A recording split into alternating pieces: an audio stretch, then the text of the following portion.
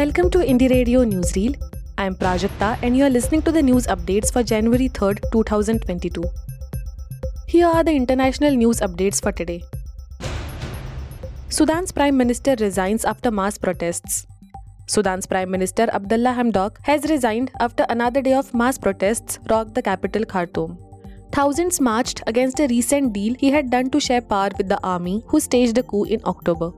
Chanting power to the people, protesters called for a return to full civilian rule.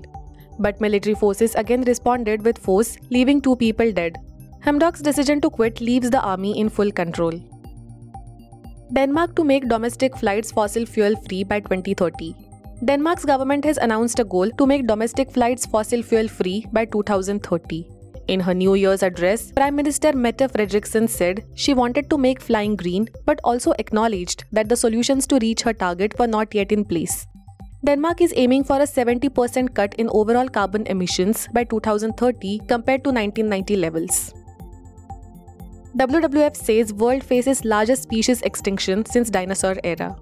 A recent report issued by the World Wildlife Fund, that is WWF, points out that the Earth is facing the biggest extinction event since the end of the dinosaur era. 1 million species are at risk of becoming extinct within next few decades, it says. The article published on Wednesday, Winners and Losers of 2021, mentions the endangered animals whose populations have shrunk or grown the most this year. African forest elephants, polar bears, tree frogs, cranes, and species of fish such as sturgeon and hurchin are just some of the losers in 2021. They represent thousands of endangered animal species, the WWF said. Strong earthquake hits off Taiwan's eastern coast. A strong earthquake struck off the coast of eastern Taiwan on Monday evening, the Central Weather Bureau said. Shaking was felt in the capital Taipei, but there were no immediate reports of damage. The Weather Bureau said the quake measured 6.0 in magnitude and hit at the relatively shallow depth of 19 kilometers. The epicenter was given in the sea 56 kilometers east of the coastal city of Hualien. Australia to push ahead with reopening amid record COVID-19 cases. Australia's government said the milder impact of Omicron strain of COVID-19 meant the country could push ahead with plans to reopen the economy. However, new infections hit a record of more than 37,000 and the number of people hospitalized rose. Record daily case numbers were reported on Monday in the states of Victoria, Queensland, South Australia and Tasmania, as well as the Australian Capital Territory. Now to the national news stories.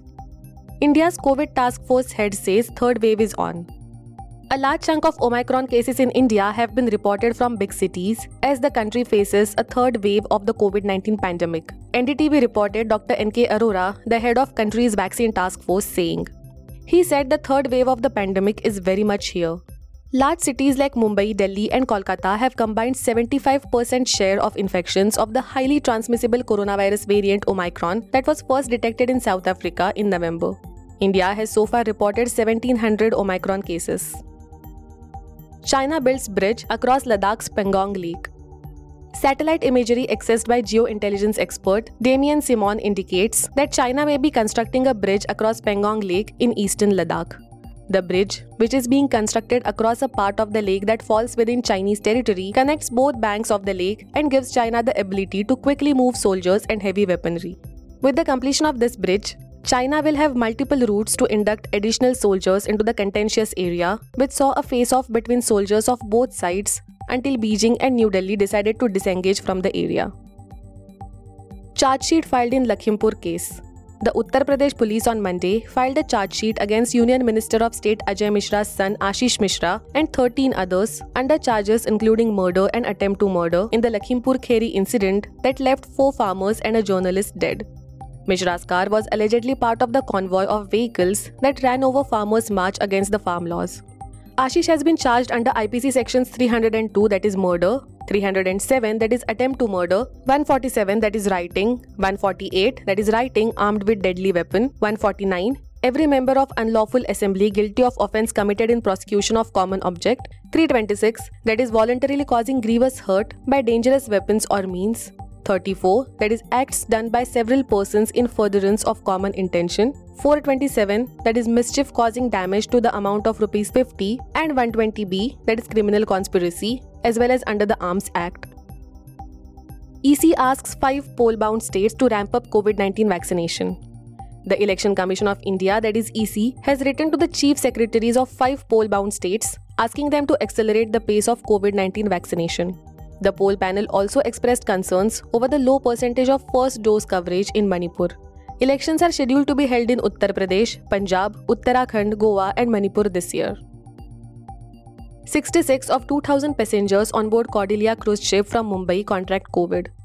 As many as 66 of 2,000 odd passengers on board the Cordelia cruise ship that left for Mumbai from Goa were found positive for COVID-19, said Goa Health Minister Vishwajit Rane on Monday. Samples of all the passengers were tested after a crew member was found positive. The ship was initially made to wait for a few hours on Sunday as the authorities debated the steps to be followed before asking the ship operators to get all the 2,000 passengers tested. Thank you for listening to Indie Radio Newsreel. For more news, audiobooks and podcasts, stay tuned to Indie Radio or log on to www.indiejournal.in.